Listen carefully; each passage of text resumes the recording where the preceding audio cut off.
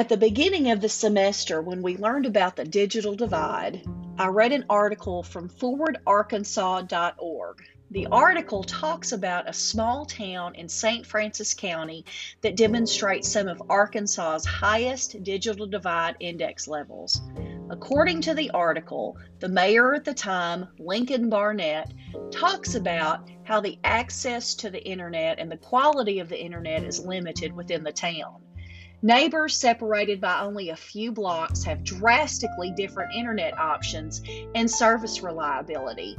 And according to the article, the internet goes down for days at a time. This little town in St. Francis County is called Hughes, and I grew up there.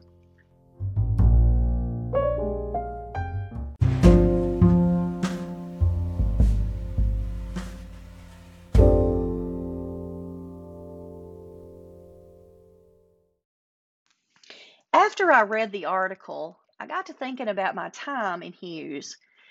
My parents were both teachers. My dad straight out of college and my mom a veteran teacher. And since my dad had just started teaching, they both needed a job. So Hughes was the place that they ended up.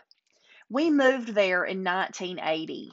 According to what I can find, Hughes did not integrate its schools until 1971. My dad says it was 1976. Keep in mind that the Brown versus Board of Education was in 1954 and Central High integrated in 1957. My dad is a retired teacher from Hughes, and my mom also retired from Hughes. After seeing the article, it made me wonder if Hughes always had such a big divide, and if so, what were some of the causes of that divide? I interviewed my parents to find out. My mom was a little bit more low-key than my dad was. My dad was pretty blunt. Okay, when we first moved to Hughes, it was during the summer. Not very many people were real friendly when we first moved in. Yeah. Our neighbors didn't come over and welcome us to the neighborhood or anything when we first moved in.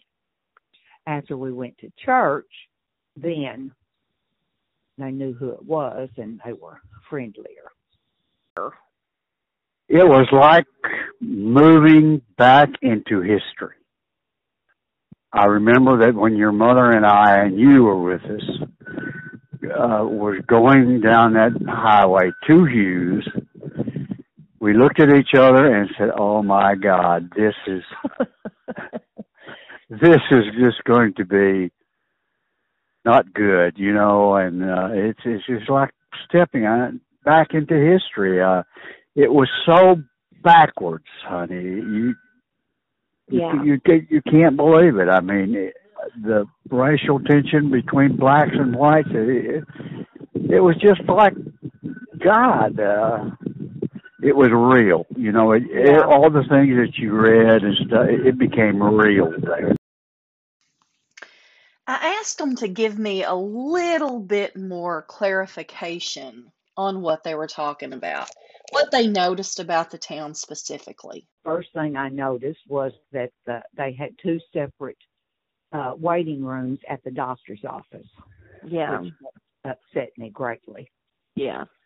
Then I noticed, after we had been there a while, that the blacks could not come to the swimming pool.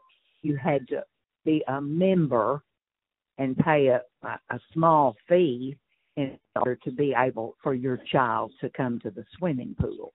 Yeah. And blacks were not allowed to come to the swimming pool. It was happening right there in Hughes, and it really was not disguised in any form or fashion. Yeah. If you can remember the church incident, Yeah. when I can't think of her name now, died, and her maid wanted to come to the funeral, and they wouldn't let her until the church deacons voted on it. So according to my parents, the divide in Hughes has been alive and well for a long, long time.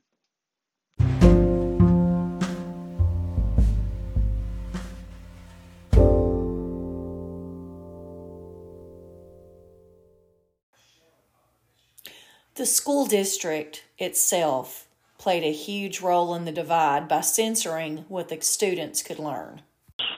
I had a class, and I forget the name of the darn thing. But anyway, it covered that part of history. And I thought, well, how can they can read what it was really like? Because they had the books. Mm-hmm. We'll let them have any book that pertained to segregation, racism, or anything of that nature.